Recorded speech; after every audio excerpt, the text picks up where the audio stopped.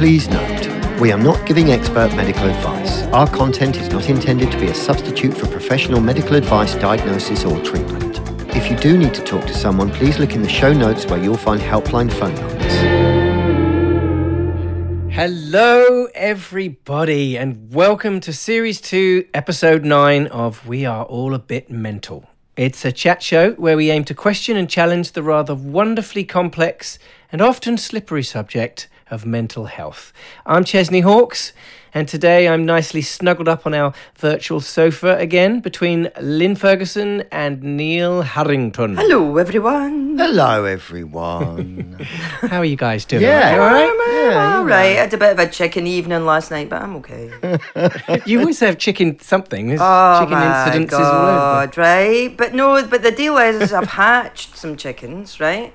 So there's some chickens who've been hatched, and then when chickens get hatched, they're, it's like anybody. I don't know if you remember being born, but just if you did. I don't have any recollection. But when your children are born, there's like a period of time where they're so full of adrenaline. They're like, what the hell? Well, it's sort of the same with chickens, and unfortunately, one of them hatched quite late last night. And it just kept everybody up. Like, oh my God, oh my God. Like that, just like totally frantic, my God. Yeah. I love it. A new twaddle has emerged. Bridget, her name is Bridget, after my granny. Oh, that's fantastic. So last night yesterday we hatched Peggy, Shelley, Margot and Bridget. I That's love who it. we got. New members of the family. I can't wait to meet them and feed them spaghetti. Lots of names to remember. I know, right? It drives Mark crazy. He's like, oh my God, what one's that? I'm like, oh, for God's sake, that's Bridie. Can't you tell? How can you not know? Anyway, guys, today's show is on the subject of strength. So, and joining us to... Sorry. Hey, you know what the score is today, talking on strength, right? Because I'm just going to tell you what the topic is, listeners, because Chesney's too tired and too pretty. Yeah, we can keep that in, It's can't the we? subject of strength, and joining us shortly to discuss that very subject will be my pal Leslie Ash. Yay. Leslie Ash. Anyway, you know the really pissy thing about strength? Yeah. Right? The sort of really annoying thing about strength is that you only really know how strong you are when you have to use it. Right, like my dad used to say that anybody could be like strong when everything's going their way. He's like, any idiot can be be contented when everything's going their way. But it's only when you're challenged that you have the opportunity to find. He wouldn't say have opportunity though. My dad says only when you're having a hard time. So your arm wrestle with cancer, you would say that's where your strength really kind of came into play. Yeah, well, it's a perspective thing, right? Where you go like, right, okay, this is the chance to see like how resilient I can be. There really have been times. Do you not think that there are moments? I think everybody. I throw this out to anybody that's listening to this too. Is I think that there are moments in life that are so extreme for all of us where you go, God, bloody hell, right? Like there's one catastrophe after another, and then there's one single moment in it, and you go, okay, how am I going to handle this then? And I think that's when your strength kicks in. That's what I think. It's how we act in adversity, isn't it, basically? I was going to say about the match of the guest, of Leslie, and the subject of strength. She really has had a lot of adversity to deal with over the years, being in the public eye, and it's going to be fascinating chatting to her. All sorts of things. She's had quite a life. Yeah, absolutely. And, battles with the press and the media, battles with the NHS. Exactly, all the lawsuits and everything. Do you know what shows me how strong she is, though? Is that, you've talked to her, right? Yeah. You've talked to her on the phone. She's lovely. Yeah. She's like totally a lovely human being, right? And she's one of those people that I have in my list of, if I don't speak to them for years and then I call them up, the conversation is exactly the same as it was the last time that I spoke to them. Yeah. Right? But like real friend, that is. I think that she's incredibly strong in that it hasn't changed who she is as a person. She's still lovely. Like there are some things that's happened to her where I would be like, I don't know that I would be very much of a people person after that. Yeah. Right? Yeah, But yeah, she sure. really is. She's sweet. The one thing, just on the back of that cancer thing you were saying, I hate to bring up the cancer stuff, but it's a helpful cancer tip, right? That I would say for if you get a loved one, cancer people who've got cancer, guess what? They know.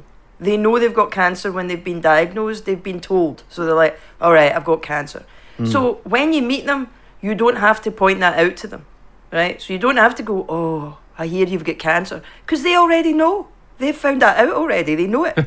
When someone's got something like that, well, certainly for me, what I found useful was when people were like, when they go, oh, well, I heard about the news. So what's your plans? What's your plans, right? Because then I'd be like, well, I'm thinking about maybe, I'm going to do this, and then I'm going to do that. And then I don't know about that, right?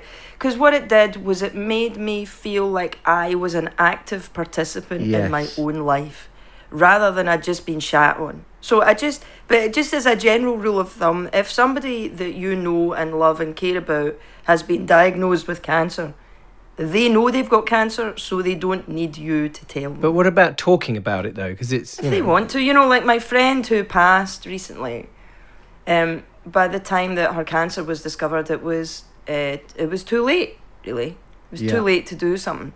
And so when I first talked to her about it and she let me know, I called her up and I said, well, welcome to the club that nobody wants to join, right? There is a thing for all of us. Actually, we talked about this in another episode about what we seek as what is normal, and we get comfort from what is normal, not from what is abnormal. So if someone's dealing with something that is abnormal, maybe giving them a bit of like, if people want to, like with the people I know who have cancer, if they want to talk about their cancer, then I'll talk to them about it for sure. I'm not going to avoid it. Yeah. But I do equally think that cancer is an illness, and people are people. They are human beings. They are not the illness. They are the person. So talk to the person and not the illness. Oh, utterly. I'm going through that with my friend right now. I totally understand that. One of the first things I said to him, he said, so when are you buying that Porsche then? Yeah. Or doing Everest or something, He's got the Porsche now, by the way. Oh, yeah. Did he? That's he fantastic. Bought it, he bought the Porsche. Second hand, I hope. Did he buy a second hand? Yeah, I think it was, but it's like a dream car, Yeah, totally. Like, I might be terminally ill, but I'm still practical, right? Yeah, no, but that's what I mean about talk to the person, not the illness. I think that's a really nice observation. Well, look, the tick has come on, which means that Leslie could just pop straight in and might not need any technical assistance, but whatever, we'll figure that out, and we will see you on the other side of the Sting, listeners, with the fabulous Leslie Ash. Both of us are friends with Fred Molina and Jill Gascoigne, and Jill Gascoigne was sort of like a mother to you, wasn't she? Yes. You worked with her, didn't you? Yeah. Yeah, I worked with her on Cat's Eyes. I was about 22, 23 when I started that, and it was 3 young girls and Jill. That was the series, and so I felt we used to share a Winnebago, all of us together, it was just 3 of us. Yeah, there was what's her name? Tracy Louise Ward, who's Rachel Ward's sister. Who, there was her, me, and Jill. We used to share this the caravan. It was a bit like a caravan. It wasn't really. You're supposed to be telling a glamorous showbiz story. Please, let's not have caravan. Okay, all right. It's amazing Winnebago. And I used to feel so sorry for her because she used to have to listen to all our shite, every single day. And she was sort of this real Labourite, and there was Tracy, who was just about to get married to the Marquis of Worcester and become the Marchioness of Worcester, whose home is Badminton. And there was me, just about to marry, well, not married, but just started going out with Lee Chapman, who was a professional footballer. And, all this angst and anxiety she had to put up with. But she did. She used to give us so much love and so much support and so much fantastic advice, she's greatly missed, but she was like a mother to me. She, sort of showbiz mother, because I was so, oh God, I didn't know what was going to happen, and was I ever going to work again, and all these things that actors go through. And she was, of course, you're going to work again. And yeah, you look great. All this. No, you haven't got two chins. Your stomach doesn't stick out. Because what age were you when you started working? You were really young. Like, really young, like 4 when you first started, weren't you? Were you really? Yeah, well, like, if you count a Fairy Liquid commercial. I count a Fairy Liquid commercial, especially now, right? Yeah. If I got a Fairy Liquid commercial now, I would be rocking it. Right? I know. It was in black and white, though. That's how old it was. So my kids say to me, "Oh, Mum, you're so uneducated. You just went to tap dancing school," which is probably quite true, actually. I went to Italia Conti. I think my mother went to Italia Conti. Did she? Yeah, she there did. You go. I might have been there with your mum. Well before you. Yeah, it was before you. What was your mum's name then? Carol Dilworth. She was one of the Golden Girls on Golden Shot with Bob Monkhouse. Remember that show? Oh my God, I used to love that program. Me too. Yeah. Bernie the Bull. Yeah. Wasn't that Bernie the Bull? Yeah. She was one of the very glamorous Golden Girls with the short skirts and, flowing blonde hair and all that. So those were the days, when there was no sexism. when there was no sexism. I know. That's how I started in the business, basically. All those I remember reading one script and it said... what was it? Oh, bit of skirt. I've been called a bit of skirt, girl with baby. Sounds like Minder. That's the sort of thing that would be in Minder. Bit of skirt. Or the Professionals, maybe. Bit of skirt. But that's another thing about you with strength, in that because you've been in the business for a really long time, and I think that there are, like, even just in the time that I've been in, and I didn't come in, I certainly didn't start at 4, right?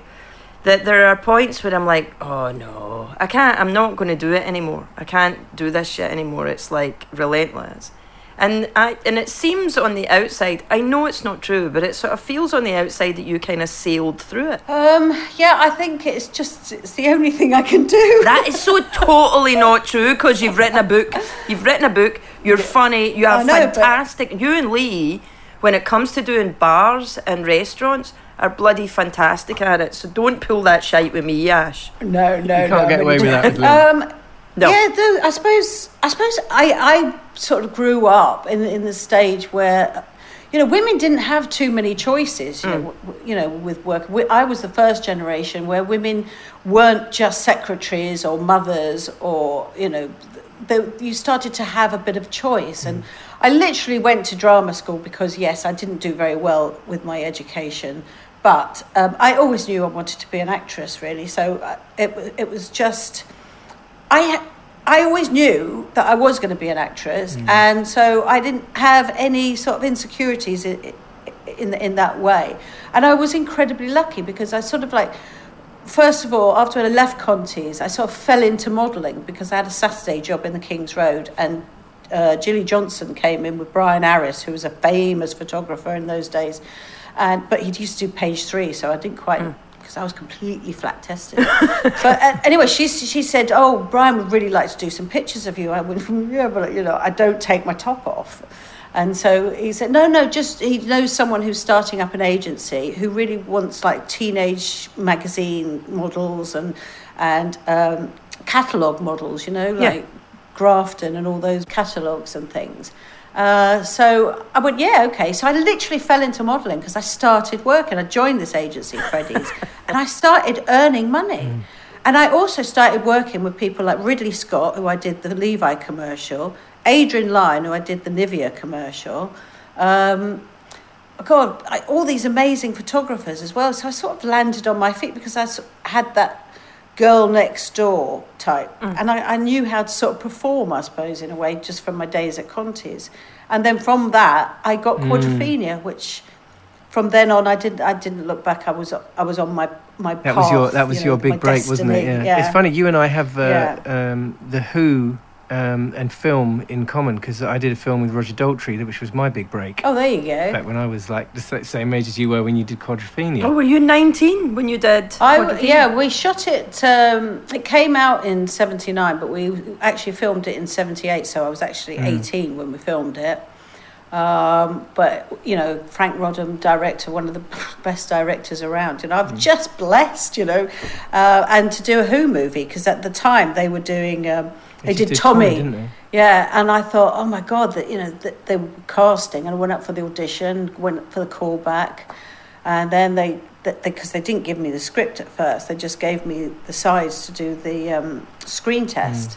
And then when I read the script, I thought, oh God, what a shame, because it had a nude scene in it. Oh wow! Did they not tell you? No. So they said I got the job, and then I had to get my agents to phone them up and say, look, she's not going to do it because of the nude scene. And so there was this big scene, you know, down the alley, and then they go into a basement, and then there was this nude scene, and I thought, oh, it's such a shame, I can't do it. And so they changed it. That's how much they wanted you, Leslie. Yeah, to a fully clothed sex scene that has actually been one of the most, you know, famous love scenes, I think, in It's film. such a classic film. And I didn't even have to get my kit off. I love that film so much. There's an amazing fight scene in that film, isn't there? Where, I mean, I'm sure you were in it, weren't you? You were like flipped all over the place, and there was like people running around and that was the, you know, punching each other. And Frank Rodham, who was very much a documentary style director, Yeah. He'd done Dummy, which was about a deaf dumb prostitute with Geraldine James, which was amazing. So he sort of got the cast together about 3 months before we started shooting, because that was the first scene we did down in Brighton, which was the riot scene, when like all these extras all turned up, and we had to shoot this scene. In fact, looked like it was chaos. that. I'm sure there was It was choreography there, chaos. but it looked to me like there were people actually getting involved there. Well, we had Peter Braham, who was one of the best stunt men, and so it was like triple cameras and stuff like that. It was enormous, but you know, it was very carefully. Didn't you get flipped organised. over, like flew over someone's head at one point? No, I don't think that was me. Oh, you didn't? Maybe I'm not. In your dream. Maybe that's what it Chesney. was. Yeah. Because Toya was in Quadrophenia as well, right? Wasn't she? Yeah, absolutely, Yes, yeah. of course. God, I had no idea about that. Two of our guests. And was that the start of the year of hell? Like, because you had a period of time where just like, it was like, just there was a point where I was like, oh, come on, how much more shit can you throw at this one human Yeah, that was being? the 2001. We had the amazing lip thing, you know, when everyone was calling me a fish. So unfair. What it was very silly, really. I mean, it was a friend of mine whose mother was a surgeon in Venezuela. And she said, her mother had done her lips, injectables. It's just when they first started, people started getting them. And but this lasted for 2 years.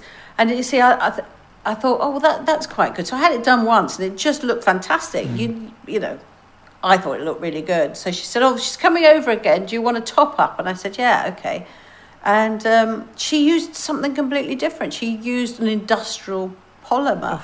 Sick. And I know. It sounds bad. I don't know what that is, but it sounds terrible. Just the words. Plastic, basically. It's basically your body can't break it down. Right. So it went hard, and so the only way I could get rid of it was basically have it surgically removed. So, nightmare.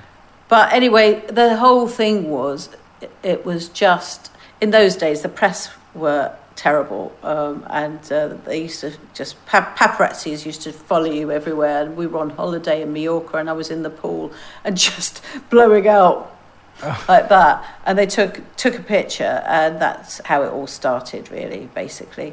But it was relentless. It was every single So day, cruel. and it then started to really affect me because it affected my kids. They got really embarrassed. They had to go to school and put up with all that.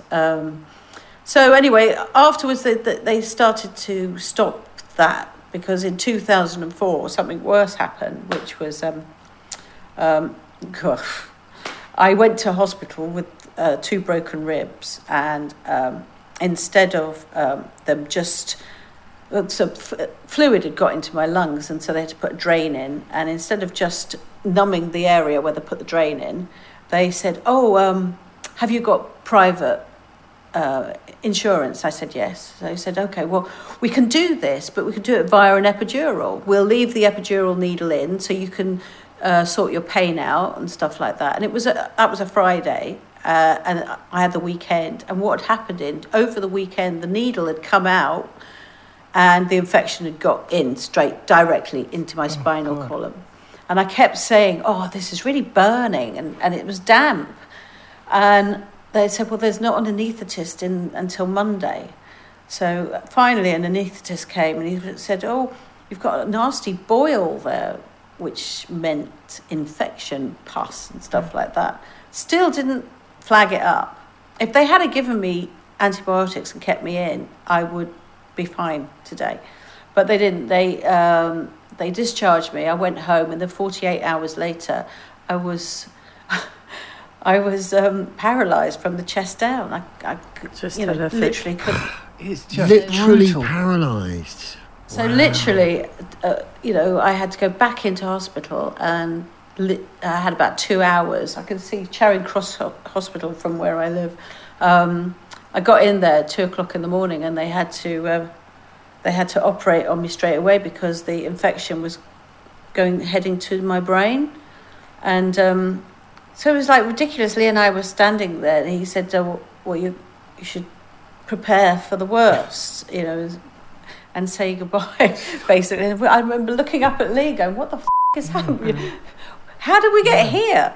Then bang, I was under, and they were operating on me. And so this weird woman came in to see me one day while I was in hospital. Was she Scottish? She had this. Yeah, she was. Mm-hmm. She said, "How are you?" And I said, "I'm fine," but she could see that, I had to be hoisted out of bed and stuff intense, like that. Man. And she came in with this book and a comedy pen. It was a purple flamingo, fluffy pen. Right. And she said, "Here, you've got nothing to do for a while. Write everything down." And do you know what? That was a saving grace for me. I wrote everything down, and I didn't forget it. And so when it came to writing the book, I had reams and reams of these intense, quite sad feelings and anger, and then fear and everything, just in this one. It was all documented there for you to refer which it wouldn't have back been to. if it hadn't have been for Lynn, actually. Cheers, mate. Yeah. Because when that happened, I automatically thought that I would probably go straight back into work, because I thought, in my day, if someone broke their leg while they were filming, we'll shoot around it. Yeah. So that meant, no income, and, that's why I suppose Lee and I got so involved with bars, really. He became my carer. The Teatro went, and we just concentrated on the one we've got in Clapham, and then he got one in King's Road. That must have been difficult, Leslie, because not only is it your income and everything else, it's also all you've known. You've been an actress since you were 4 years old, so. And it's probably what you love. Isn't it? Yeah, to be able to earn money right from the age of 15. I mean, I just, that's the way I was brought up. You had to, you at one point you had to leave the house, and you had to make your own way. That was it. There was no living off mum and dad. That's for sure. So I felt sort of like a bit, irrelevant, really, and I had to sort of find what I had to do. So anyway, in that same year, in 2004, then my dad passed away as well. Like, we were working around the time you went to hospital, and I had a load of stuff, really personal stuff about you that we were working on, right? And I said to Mark, I think we're going to have to put it in a safety deposit box or something like that, because it felt like every day there was something in the paper that went deeper in and further in, and somebody that used to know you, who once had a coffee with you somewhere in in Spain had some attitude about who you... I mean, I was terrified. The thing that you don't know is that when I brought you the pen and the book, I was terrified for you because it was like the vitriol was extraordinary. And looking at things now, you know, when we're in this place of Me Too, that I'm like, what happened there? Well, it was really bully. If somebody's paralysed from the chest down, that really isn't the time to have a go. There really isn't the time to have a go. But that was the whole point. It didn't matter, though, was it? It was feeding frenzy on you, Lesley, for a certain amount of years, and it didn't matter. Didn't matter what it was. It was just someone they decided they were going to have a go at. Oh yeah, no, absolutely. And as I say, in those days, it was relentless. But I felt, you know, also with poor Lee as well, because right. You know, it was like that when the first time when it happened. I mean, I could say it. I fell out of bed. I was drunk, but we were being passionate together, and I fell out of bed, and I landed on the bedside table, at the corner of the bedside table, broke 2 ribs. Okay, and so I was in the ambulance, and I said, "Oh, where's Lee?" And they said, "Oh, they've arrested him." Oh, for f***'s sake. It just keeps going. This just gets worse and worse. I went, "Why have you arrested him?" You know, and they went, "Oh, well, you know, because he obviously broke your ribs." Is that? He obviously broke my ribs. Yeah. And so anyway, they had to apologise to him and released him. But you know, the press then just went crazy, and they were outside the hospital. So I was told that I had to make a statement, otherwise they were just going to just go crazy. So stupid me, who had a publicity guy called Neil Redding at the time, said, "Look, I've set up an interview with Piers Morgan." Oh my God, no! What a choice! No. So I said to him, and I did know Piers actually at the time, you know, and I said, "Look, Piers, this is really weird, but please don't blame it on Lee, because we were actually being passionate at the time," and that was it. Lesley, injury, accident. Is that what he did? Yeah. Yeah, no. Rough sex. Oh, man. Rough sex. But actually, the other stuff in that, like it taught me a big lesson then. It taught me a lesson about friendship, which is when they need you, you're like, shut your mouth and be with them, right? Yeah. And actually stand up for what you believe in, even if it's not popular with other people. We had a dinner party, I never told you this at the time, wouldn't have. But we had a dinner party at the house. In fact, I've been talking about dinner parties lately and how they've been disastrous in my house. I think I might have to just stop. I was going to say, you did actually admit the other day to hosting the worst dinner party in the world. I did. The worst dinner party I ever went to. I hosted in my own house. But there was the wife of one of Mark's friends got into it because she'd read something in the paper about you. Right, and she was like, she deserves it, and she's like blah blah blah. And I said, well, and I said very quietly, and I said, well, you know what? She speaks very highly of you, right? So I was like, come, and then there was that duh, duh, duh, duh, duh, at the table, and her point was, I actually don't really understand her anger. But what I feel like what was going on with her was, and the other thing that drove me crazy about it is she was like a proper pro-women thing, right? Oh. But there was something that happened at that time where I don't know whether it was jealousy, I don't know whether it was like envy of success, I don't know whether it was that people perceived you'd had an easy life, which again comes back to that thing of not actually knowing someone at all.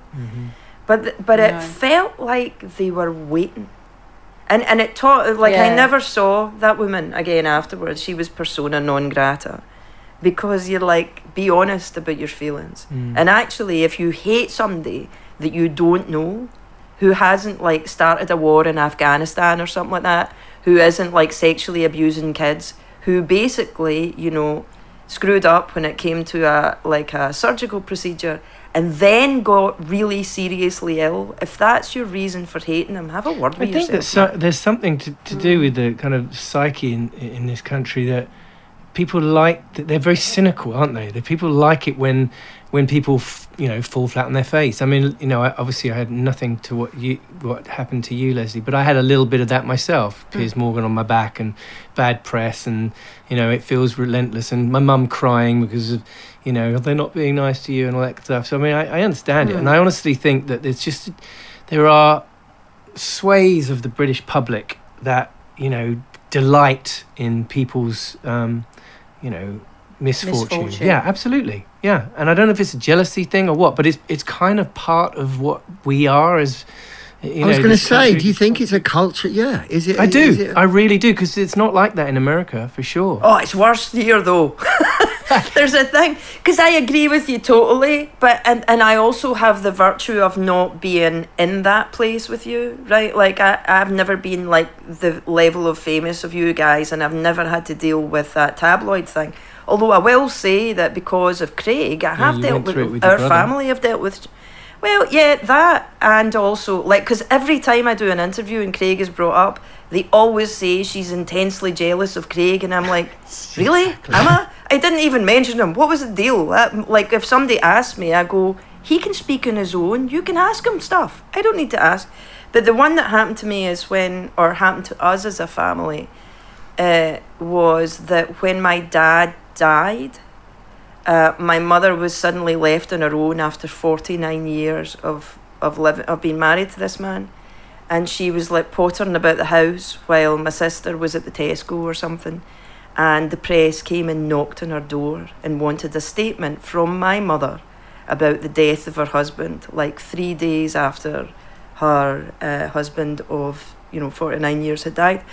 I don't agree that the British public are necessarily like that. I do believe that there is a manipulation of the British public by the press through, people make money out of entertainment, and the part of the thing that they buy, it sort of comes around to that stuff about the nudity thing, where you go, no nudity. If you've got someone standing by you at the time, you can say that.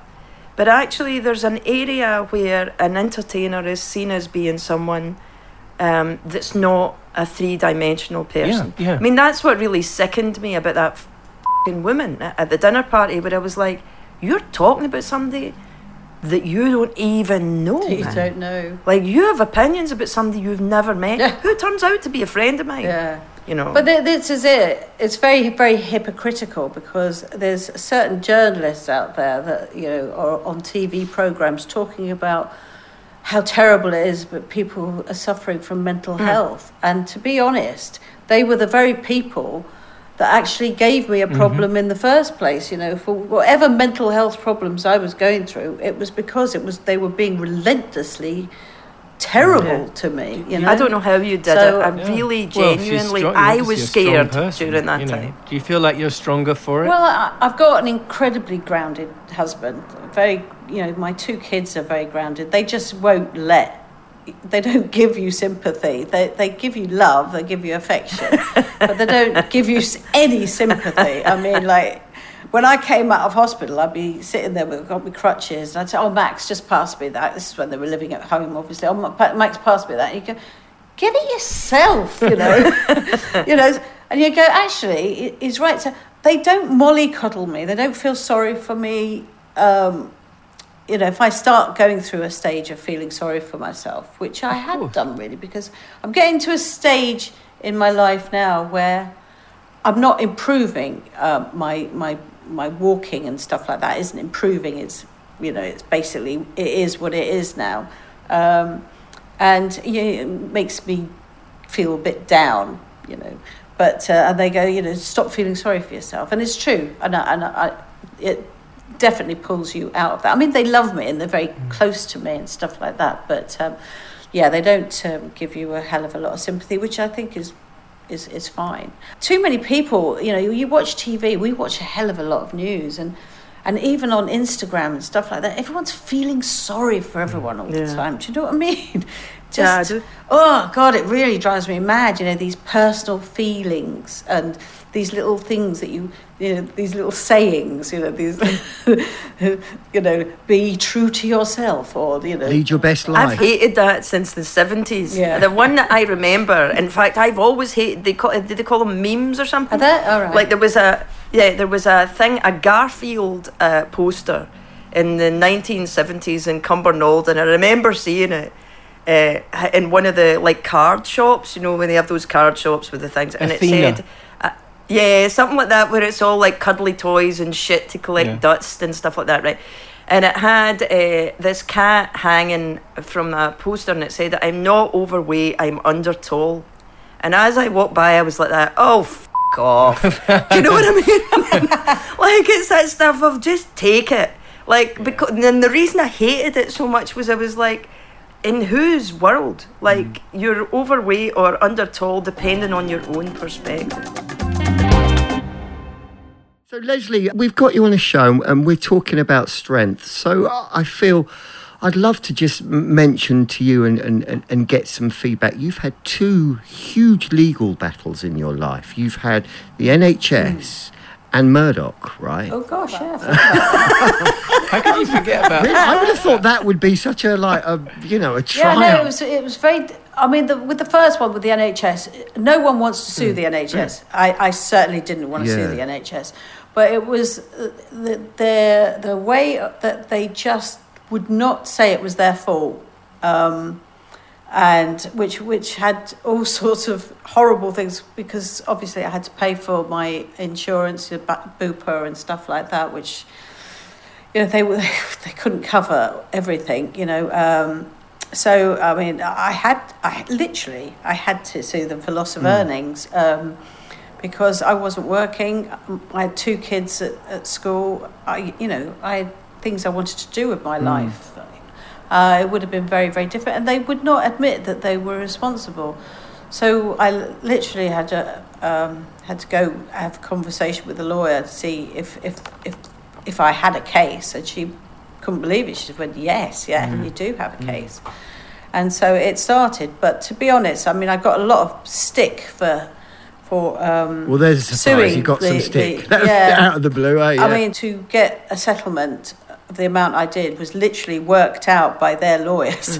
That's what I would have made in that period of time. That's how it works out. In fact, I probably would have earned more, but that's what I got, and I settled on that, and I'm pleased I did. But to the outside world, oh my God, I got some horrible things said about me because I'd sued for and got that amount of money. People just didn't think I deserved it or whatever, but I am not the only person who's had to sue the NHS. They are amazing, but every single day they have enormous amounts of payouts that they have to do because they're fallible, they're negligent, and so you have to make them accountable for things like that. Yeah, definitely. Yeah, and what about the Murdoch case, Lesley? Tell us about that. The Murdoch was, quite. It was. You remember Max Clifford? He was on TV. Yeah. Well, he was on TV and he was talking about. That was the first time I ever heard this coming to fruition. This phone hacking, and then I remembered that it was Piers Morgan that said to us in passing, "You should get one of these phones that you pay and go or whatever. Pay as you go ones, because they can't hack into these." We just thought, what the hell are you talking about? He knew. And so therefore, when this all came out, I watched Max Clifford talking about it. And I'd never met Max Clifford, and I got in contact with his company and said, could he phone me back? And he said, he did phone me back, and he said, he was using a lawyer in Manchester called Charlotte Harris, and she was working his case, and so she found out that there was a list of celebrities that were being phone hacked, and the police knew about them, but they wouldn't give tell you about any evidence that they had. It's a long story. We had to go to the court, pay something like £12,000 to get this order that the police had to give all the celebrities, not just me, all the celebrities, the evidence. They had to give them that evidence to make it available. They were forced to give it. So we were called in to the Scotland Yard, and they give you these pieces of paper and said, "Does this mean anything to you? Does this mean anything to you?" And there was like all this information, these numbers. That was my agent, my cleaning lady. There were teachers. There were obviously my kids. Just horrific. And it was endless, this list of phone numbers that they'd got. And then there was this other thing. It said, it looked like Fulham, and it was Leslie Chapman. And I looked at it and I went, that's not Fulham, that's Soham. And so Leslie Chapman was one of the two girls that were murdered in Soham by the Ian Soham murders, Huntley. right. Yeah. One of the kids' fathers was called Leslie Chapman, and so I said, that's Soham. And so they realised then that their phones had been hacked. That's just disgusting. Absolutely disgusting. terrible. So God, I was quite pleased that we. Yeah, I know. I was quite pleased that we could have actually exposed quite a few things of that, and that sort of paid to the end of all that terrible way of. You can't even call it, journalism. It's not journalism. Really. No. It's horrific. The thing with that as well, I want to tell a story which is, it's not my story, and I'm not going to do a name in it, but there was someone I was working with who had come to the house, in LA, and he's very well known in Britain, and had been going through something. It's not Alfred Molina, so if you're thinking it's him, it's not him, right? And it's not Chesney Hawkes. But he had been. It's not Chesney Hawkes either. But he had been going through something in his own, his life was going through quite a big change, and I think he was getting sober at the time. He had stuff going on. He had a struggle, and he was struggling with his own mental health anyway. Just trying to right size things and not think people were talking about him and whatever. And what happened to him was that they started printing stuff in the paper that he had only ever told his wife, right? And so then he was like, he couldn't work it out, right? And so then him and his wife started to have issues, because he was like, are you selling stories? How are you doing this stuff? What are you doing? Are you you're not being honest with me and all that stuff? And he said the thing that drove him craziest, the worst part of it, was that, because what they'd done is they'd hacked a phone and they were taking conversations that he would have with his wife and printing everything, that he said it took everything from him. It nearly took the only relationship that was keeping him alive.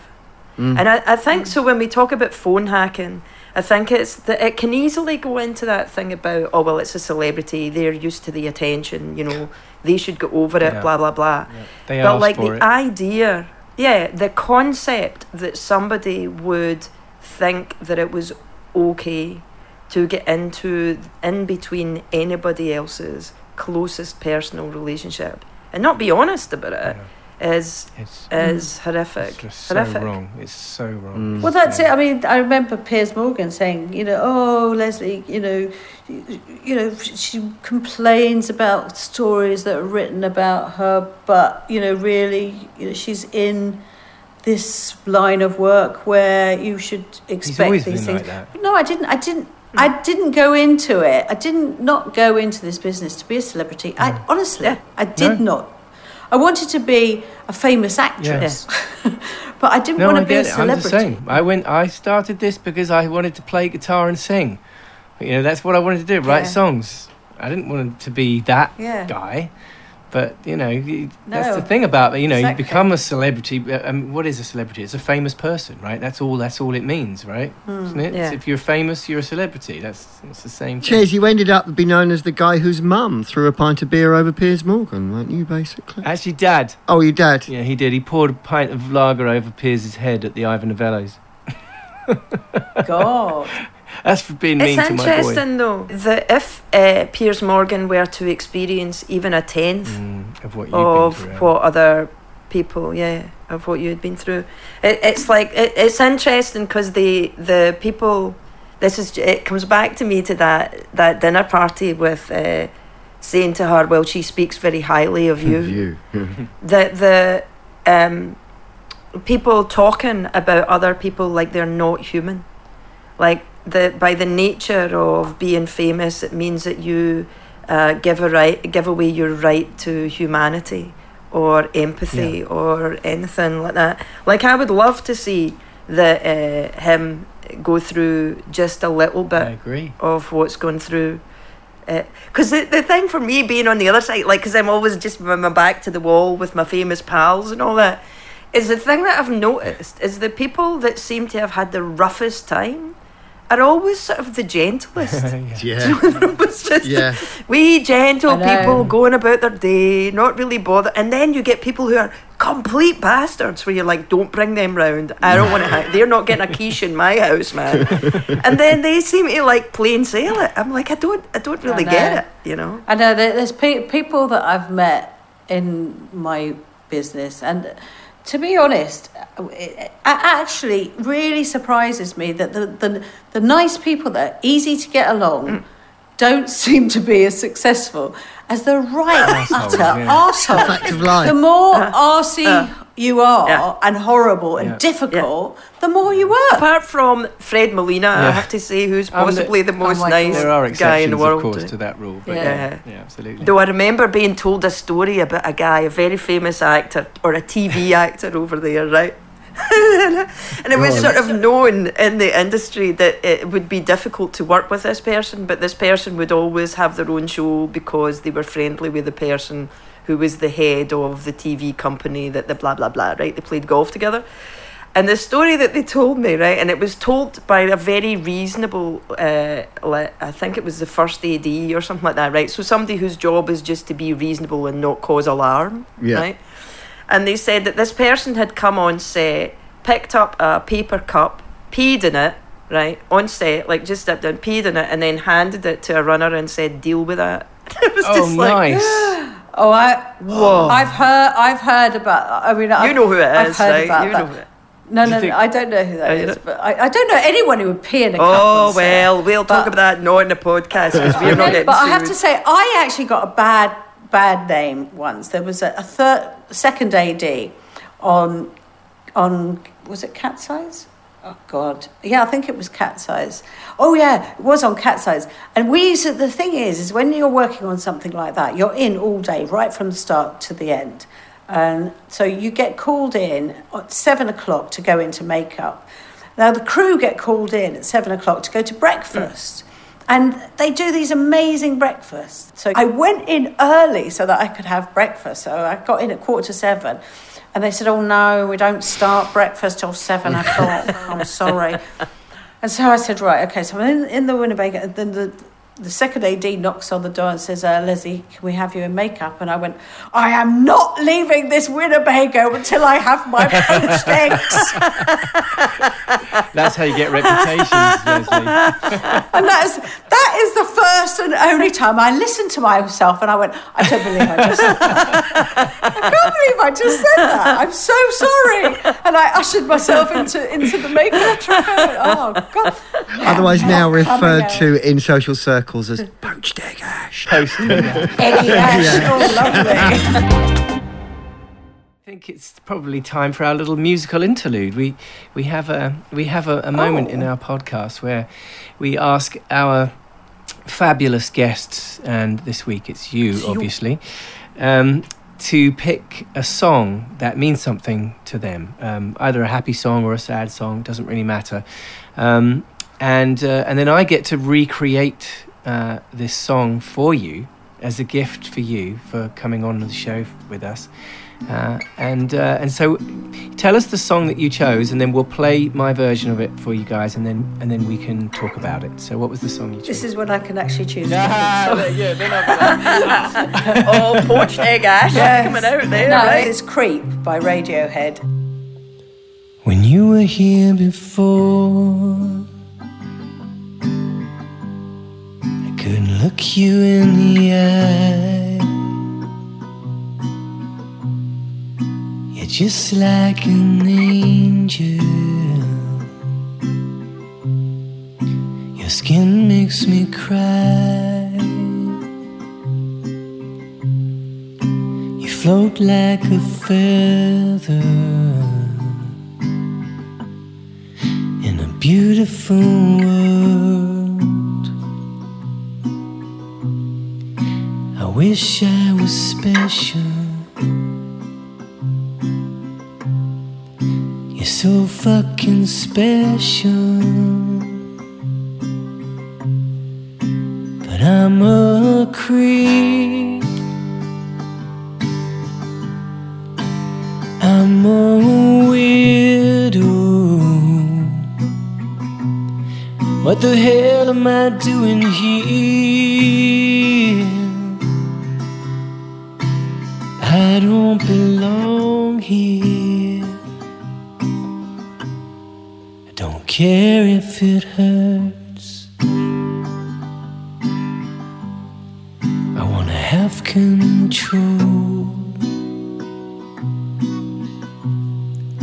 I want a perfect body. I want a perfect soul. I want you to notice when I'm not around. You're so fucking special. I wish I was special. But I'm a creep. I'm a weirdo. What the hell am I doing here? I don't belong here.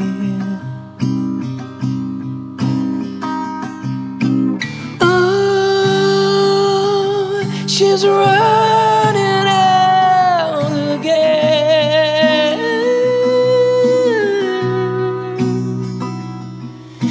She's running out. She's run, run, run,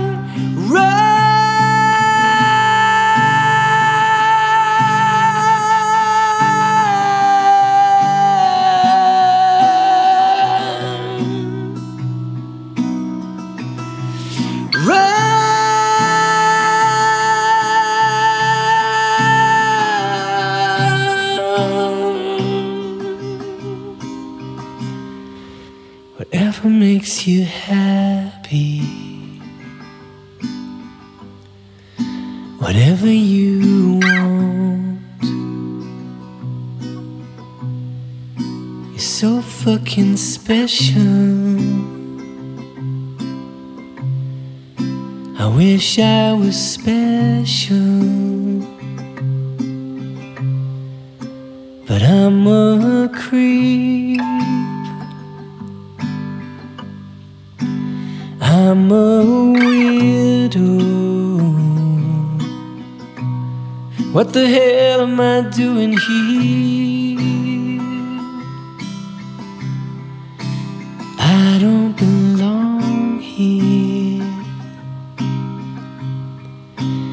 I don't belong here. Just for you, Leslie Ash, that was Chesney Hawkes performing Creep.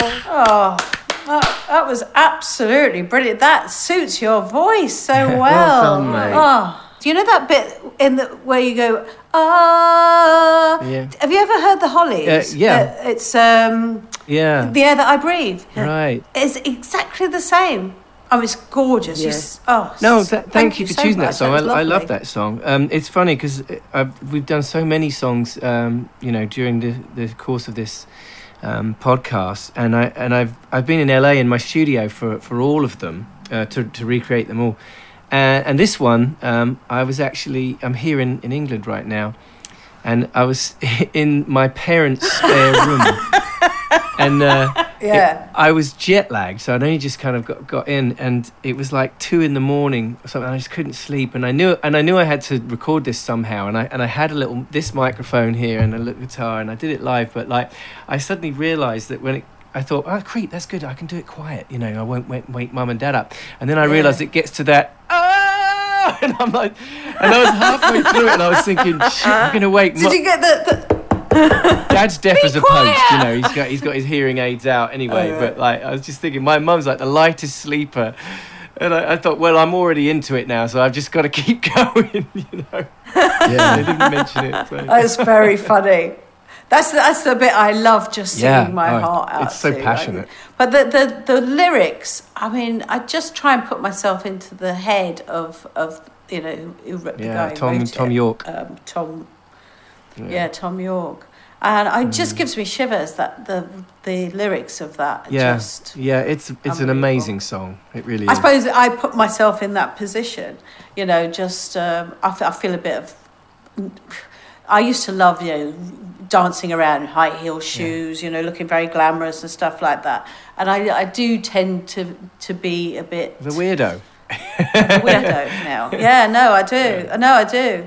So You were always a weirdo, just I so think you we know. all are. You were always a I weirdo. know. We're all mental weirdos. So it's particularly poignant, I suppose, in a way. Right, I need to wrap this up. Leslie, thank you so much for giving us the time and sharing with us and your vulnerability. And what a great episode on strengths, because I think you are, pretty good advocate for that. Strong. I want you back in another thing. You need to think of another topic, because we can, the thing is you can talk for hours about stuff. I know. Right? Just whitter There you on. go. We'll have you back. Now, please don't push hang up, but we are going to say goodbye. Leslie Ash, thank you so much for joining Thank you so us. much, Leslie. Leslie, Such a thank you for pleasure taking Thank the you, time. Chesney, for my lovely song. You're welcome, and thank you for my teenage years. Oh, you're very welcome. Sorry about that. I didn't mean to leave you with that image.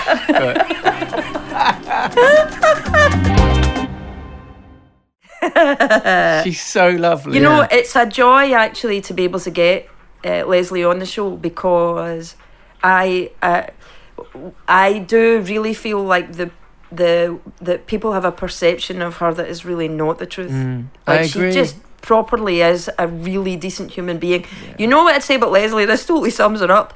Like, whenever you're doing a work thing, right? If you're doing a work thing or you're working, like gathering together or something, she's always the one to bring like the cakes or the donuts. She Right. always goes the extra. Yeah. She's the one who's like, oh, I just thought I'd bring a wee bit of lovely for everybody. That's totally Leslie. But then Nice, I suppose yeah. with everything she's been through, I mean,